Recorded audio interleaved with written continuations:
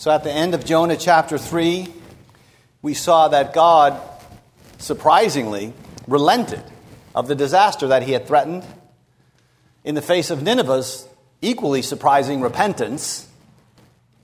And that brings us to the also surprising conclusion of the book, the final chapter, where we will clearly see, I think, some of the book's main lessons for the church, for us today. So we're going to make 3 points. They're there on the inside of your bulletin in the outline there. God, the plant, and pity. So, first then, God. And here we mean Jonah's anger at God is what I'm after here. Nineveh having repented, right? God having relented and shown mercy, we're told in chapter 4, verse 1, but to Jonah, this seemed very wrong. Or in some translations, he was exceedingly displeased and he became angry. It's really remarkable, right? Jonah's preaching has had this, extraordinary, inconceivable success. No preacher, would not love to have had the outcome that Jonah had. You preach a 5-word sermon, right, and the whole city of your enemies converts. So he's seen the repentance of a massive, strategically important city. He's seen the enemies of Israel call upon the God of Israel. And he is exceedingly displeased. Literally, the text says, it was exceedingly evil to him. And so, of course, what you have to do here is ask yourself, how could this possibly come to be? He had learned, apparently, to hate these people and to want them judged. And who could blame him, really? Right? The Assyrian regime was a brutal, terroristic state. What was good for Israel was their judgment. And what all right-feeling people in Israel wanted was their judgment. But this show of mercy, it's exceedingly evil to Jonah. It's clearly unfair, scandalously so. And so we see here that this prodigal prophet is much more profoundly the elder brother in the parable of the prodigal son. Right? And that elder brother is one nasty character. He looks good. He looks good on the outside. He would never miss church, the elder brother. He would never say so, but he's a nasty character. Jonah operates like the elder brother operates, by law and not by grace. I have a diagnostic question that I use on myself, and I use on anyone who's willing to listen to it. Here's the question. If the people in your life, especially the ones closest, your spouse, your children, your friends, your coworkers, if they could use just one word to describe you, and they had to choose law or grace, right, which one would they use? Because I'll tell you, people breathe one or the other. It doesn't mean we don't have to obey the commandments if we embrace the grace of the gospel. But they are not our ethos. Our ethos is the grace of the gospel. A person cannot exude grace and law in some mixed up combination. People either exude the gospel or they exude some sort of moralistic commandment-keeping religion, generally speaking. Jonah exudes law. He counts, he measures, he keeps scores. He knows what these people deserve, and they deserve judgment.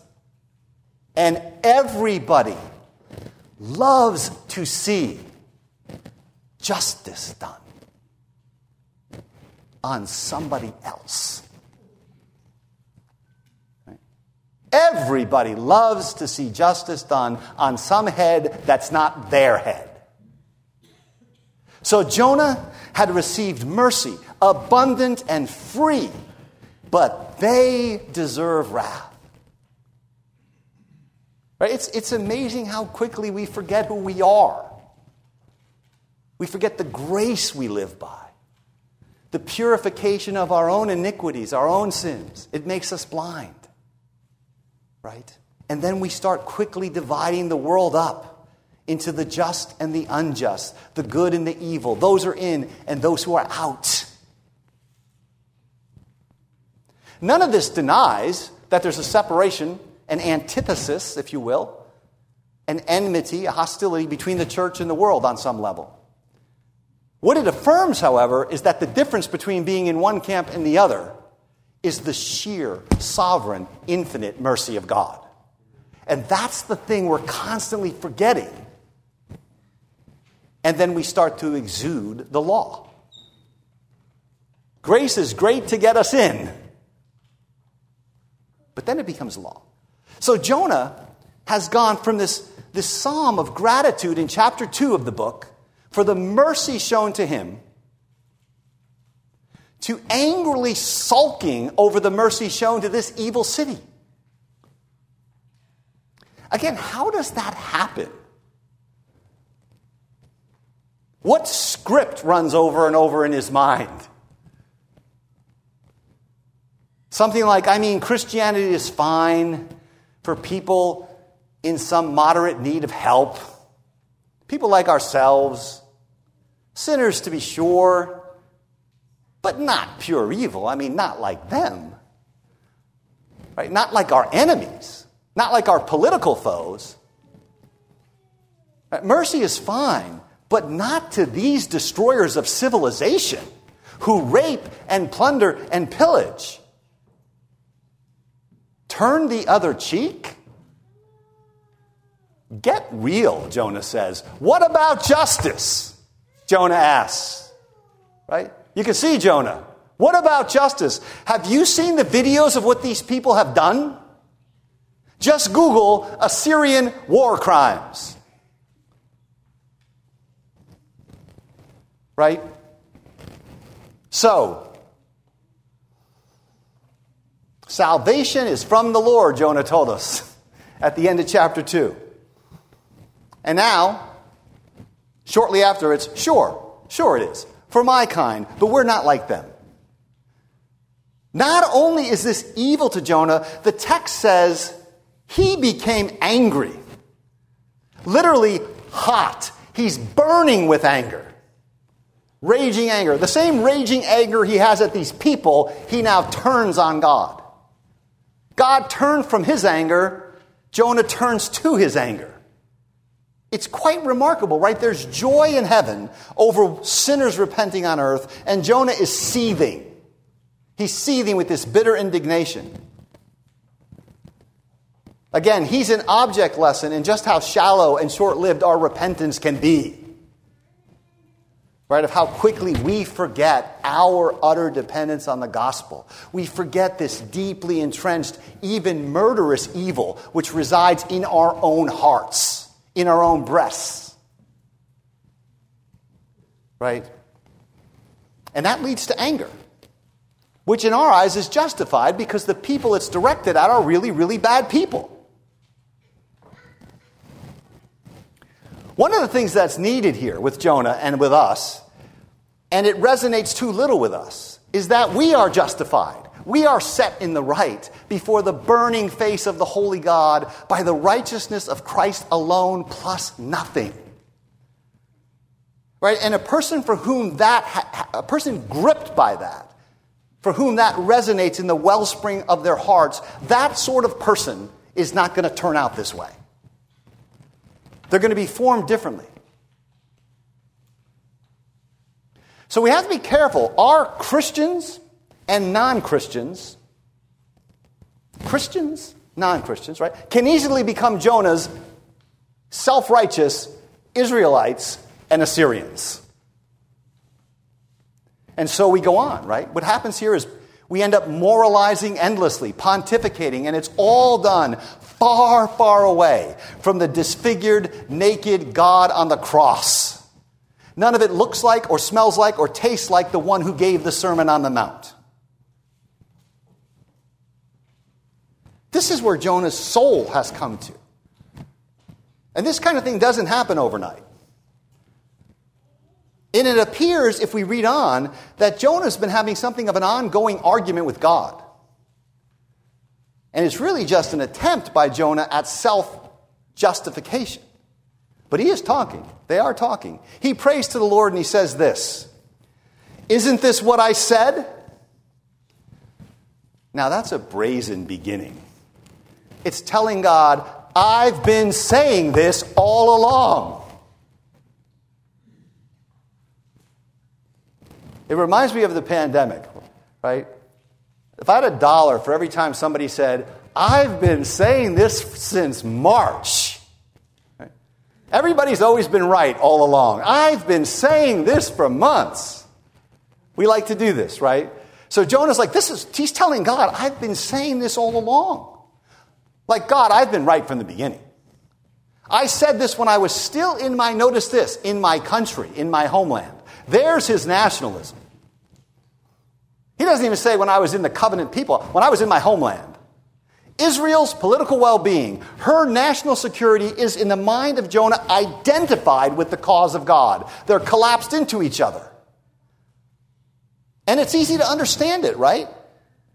I mean, how could this happen? Well, they're the covenant people. But it is still evil. It is still evil.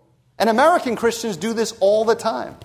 And we're not a nation that's chosen or uniquely covenanted to God.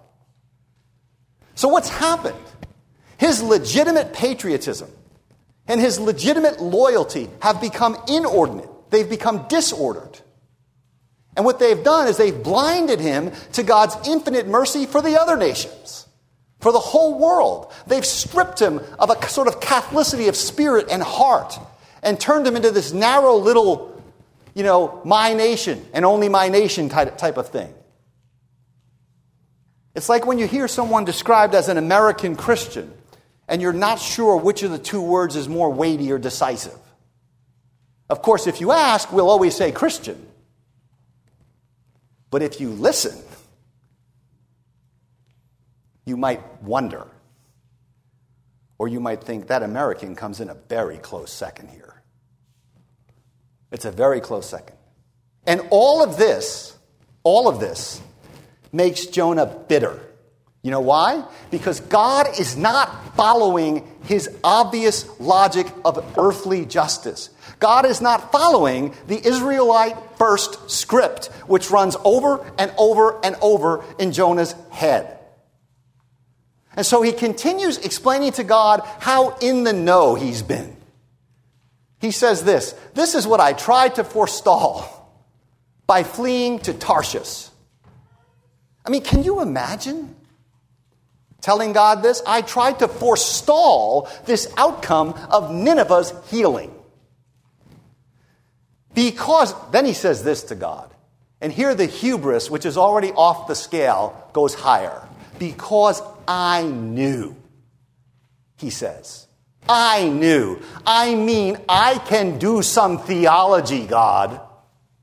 Here, let me cite Exodus 34 to you. I'm sure you're familiar with it. It's about your character, which he then proceeds to do. And if you're going to cite Scripture to God, you better get it right. He says this, I knew that you are a gracious and compassionate God, slow to anger, abounding in love, a God who relents from sending catastrophe. What could be wrong with that? It's just a citation from Exodus 34. But you know what's wrong with it? It's a simplistic and distorted picture of God because it's a selective reading of the text. He leaves the context out. He actually leaves off the very next phrase because it doesn't serve his purposes. The next phrase of Exodus 34, which says, God does forgive iniquity, but he will by no means clear the guilty or leave them unpunished. So this relationship between God's justice and mercy, much more complicated and mysterious than Jonah grasps. Jonah paints this picture of God as one who only loves.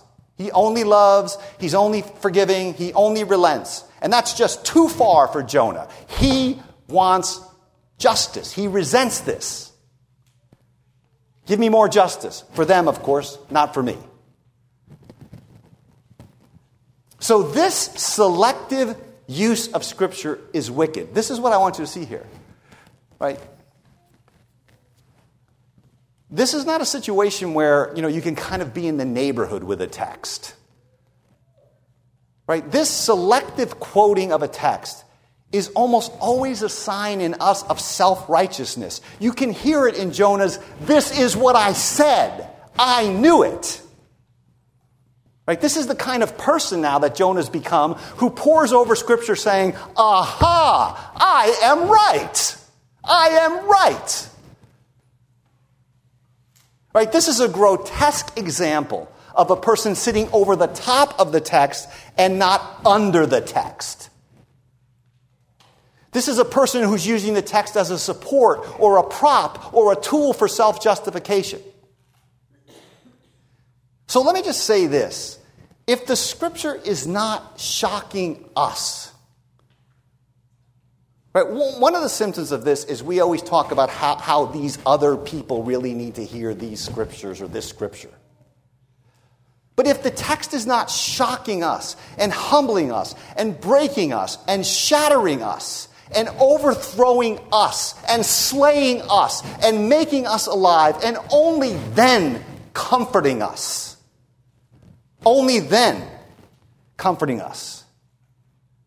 then the text is being used as a weapon. Right? It's not being read by trembling, open-minded servants. It's a third commandment and a ninth commandment violation to do what Jonah's doing. It is taking God's name in vain by this partial quotation, and it is bearing false witness against God. Right? Jonah is about 85% right in his quotation, but it doesn't matter. It's an egregious violation. Right? And so you could be right in the middle of your Bible study, right? Right in the middle of your devotions and doing this. We all have this, right? Do you sit under the text or do you sit over the text?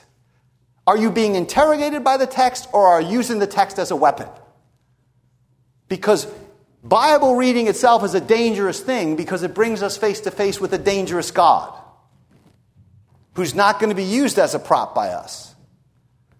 So when one does this, when one cites the text, leaves out the context, right, for some sort of self-righteous end like Jonah does, I want you to be clear. This is satanic. Or it was Satan is the original Scripture twister. And he's very, very good at it. So Jonah's saying something like this. Here's what he's doing. He says, yeah, I knew you're all love and mercy, no justice. That's basically what he's saying to God. You're all love and mercy, no justice. You can see how slanderous that is. And I've even got Scripture to support this. So in despair, what happens? He actually then asks for an act of divine euthanasia.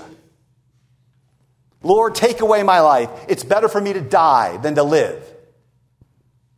Here he's the anti-Paul who said it's better to depart and be with Christ, but who said it in the spirit of the gospel.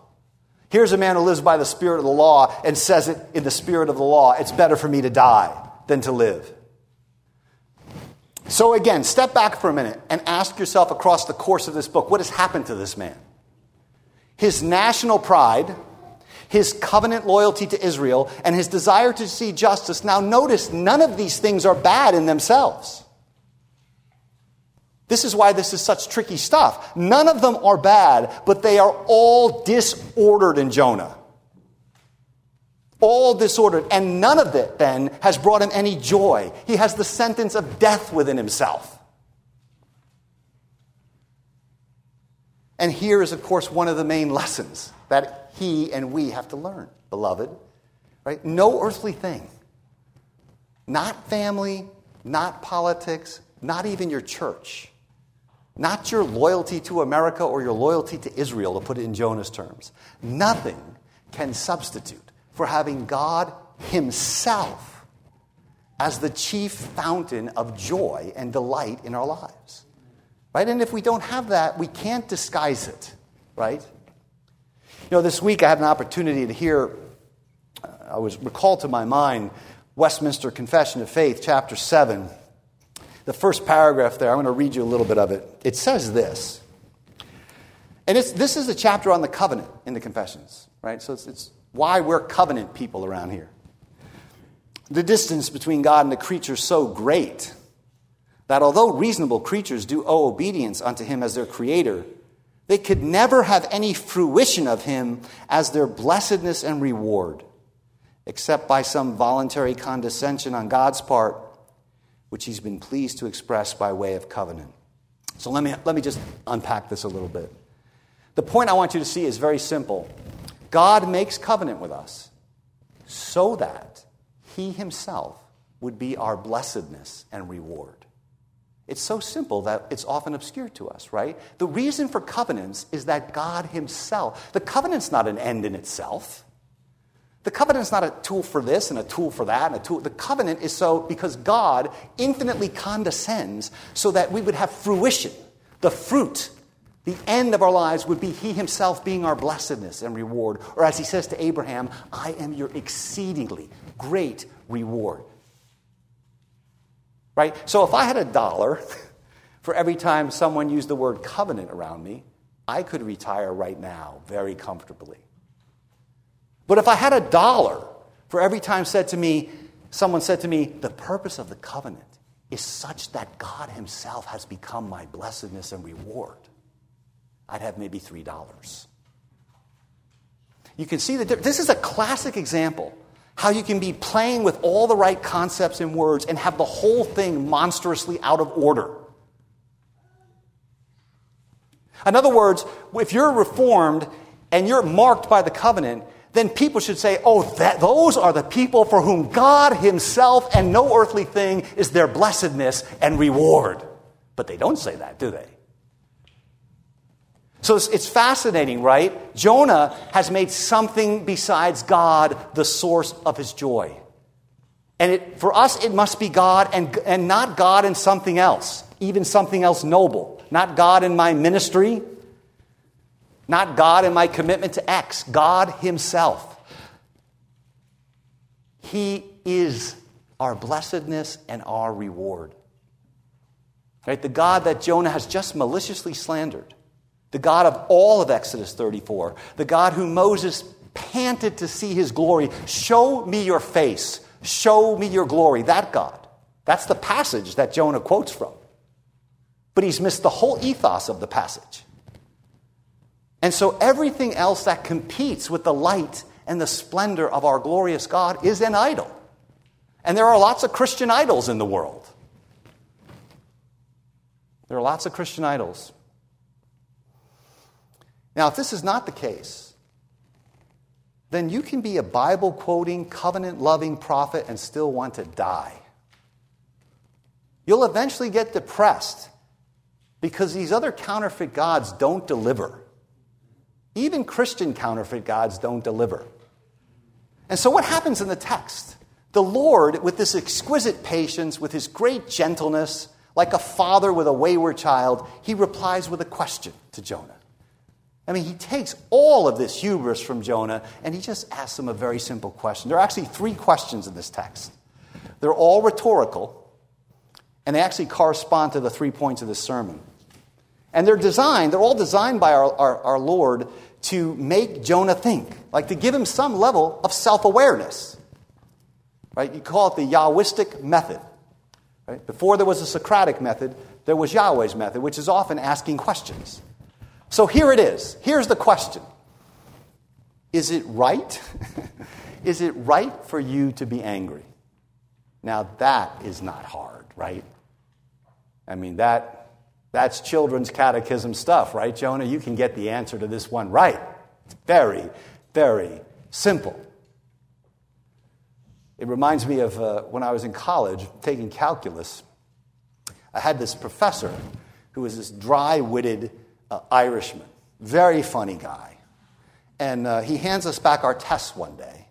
I get my test back, and my friend is sitting right next to me in the class. He gets his test back. And I see there's some red ink on his paper. He had worked through the whole problem. And he got to his answer, and the answer said, his answer was X equals 49 over 7. And the professor wrote, and I remember this to this day, he wrote, I bet even you could simplify this. Right? So, I mean, it was really simple, right? Well, this is a very, very, very simple question. This is the sovereign Lord of heaven and earth saying to Jonah, is it right for you to be angry?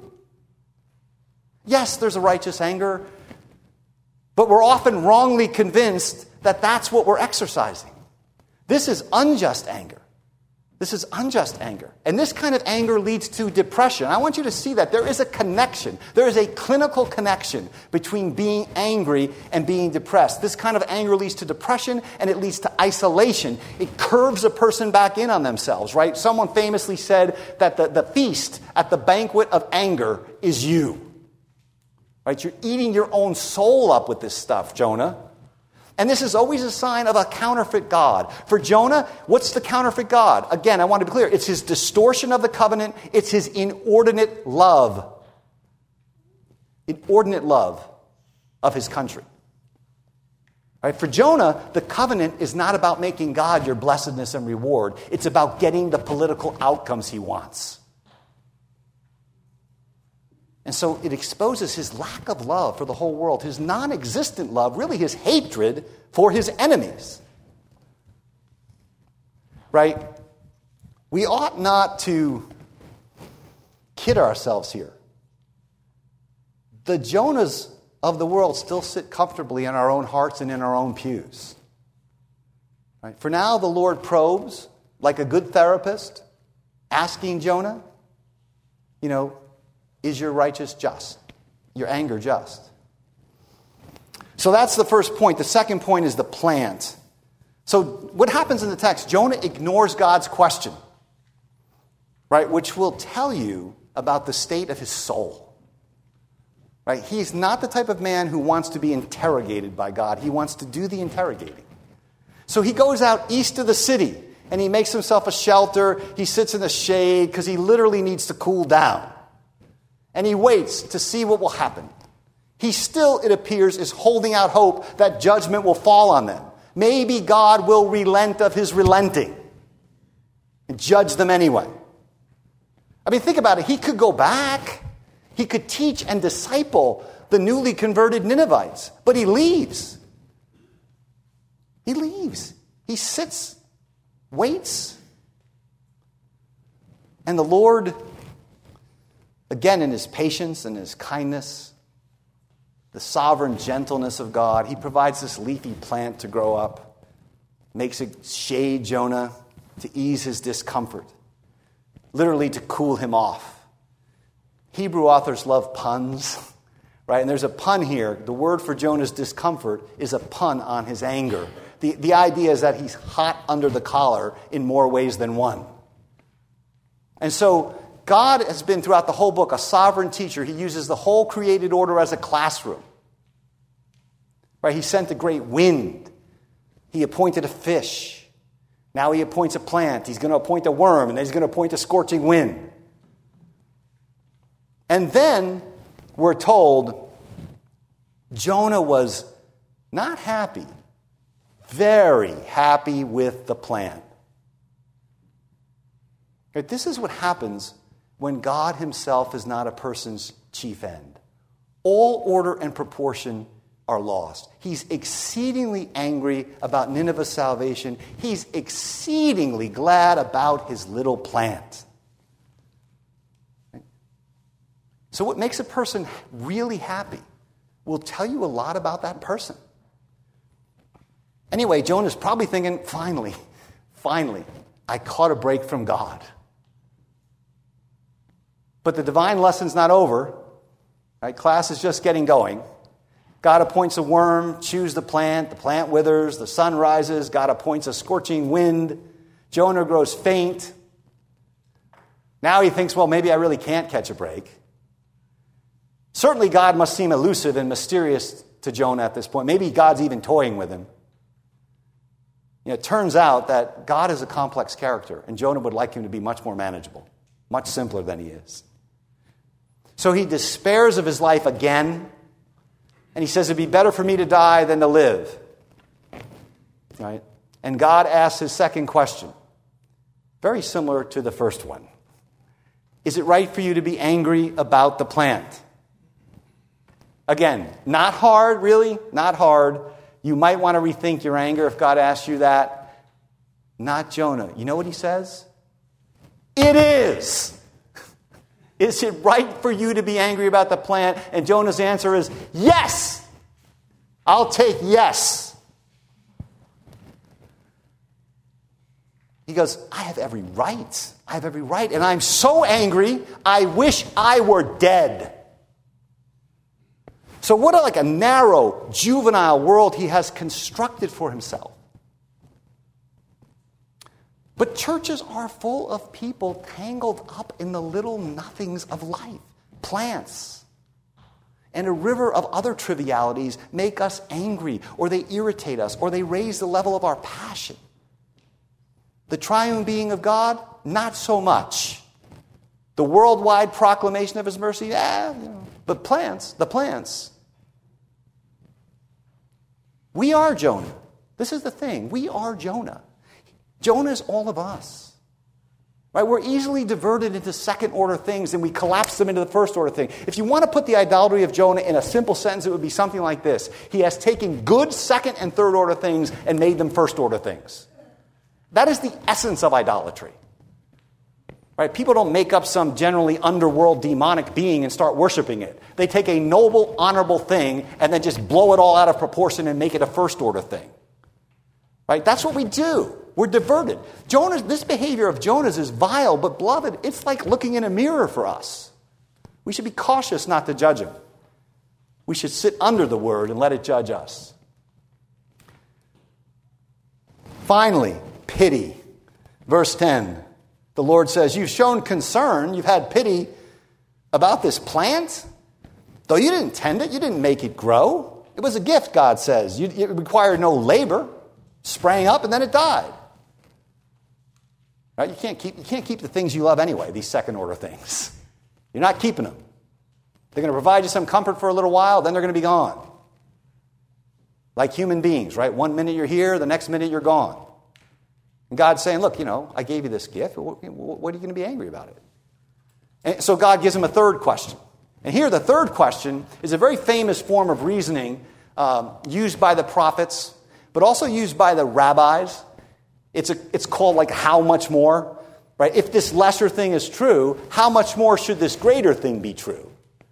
If you, Jonah, are full of compassion for a plant, God says, should I not have pity or compassion for the great city of Nineveh? What a great teacher God is. He's teaching Jonah with just 3 questions. The ability to ask and hear the right sorts of questions is really key to learning, but we'll leave that aside for now. So if you are full of compassion for a plant, don't you think I could have compassion on this great city? So God, and Jonah can't grasp this, right? God is attached to the brutal city of Nineveh. He has compassion. He weeps, and Jonah wants fire called down on it. Should I not have compassion for the great city in which God says there are more than 120,000 people who cannot know their right hand or cannot tell their right hand from their left? I love the tenderness of this description. God does not say that the Ninevites are stupid or they're fools or they're God-hating, wicked, evil people. Though that may have been accurate. After all, we need to remember, God did threaten them with wrath. He does not wink at evil. He is the God of justice. But I want you to see here just how generous the just God is, right? This is an extraordinarily gracious assessment of an evil enemy city. Yes, they are guilty. Yes, they are responsible for their actions. But what does God see?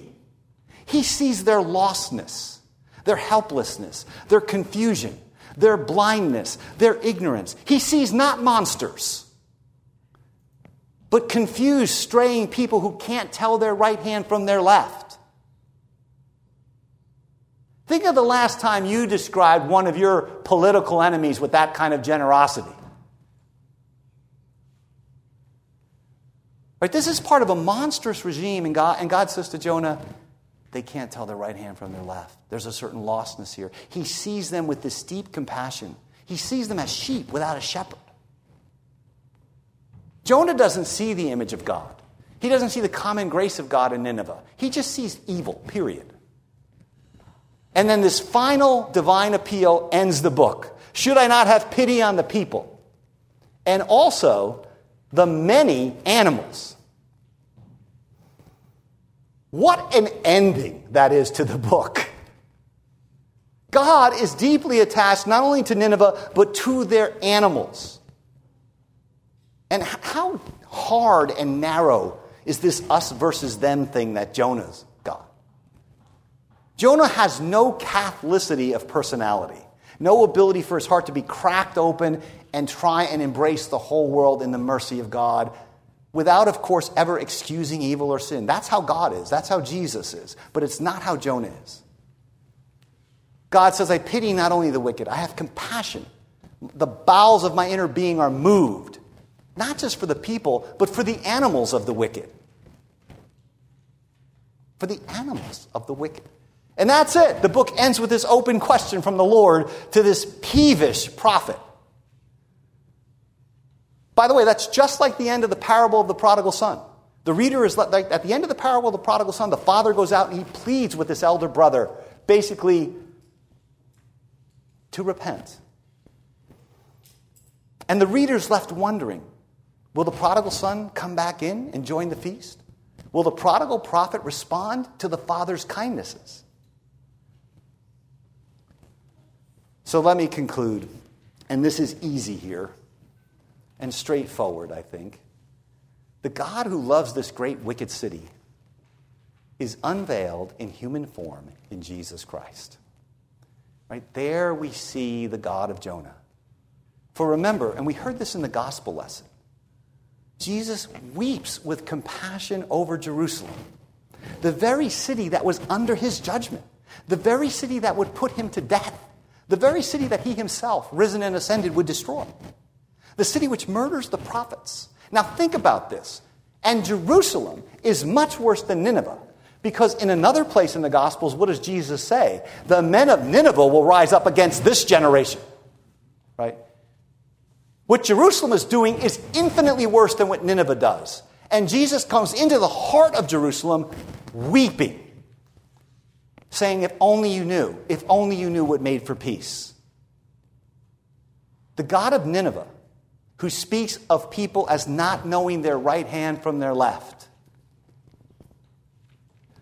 I'll just stop here and say that I would encourage you to take that up as your moniker the next time you see something evil on the news that sets you off.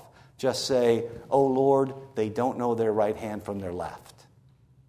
It's an extraordinarily generous and gentle way, and it refocuses you on their need for mercy, the same mercy which has saved you.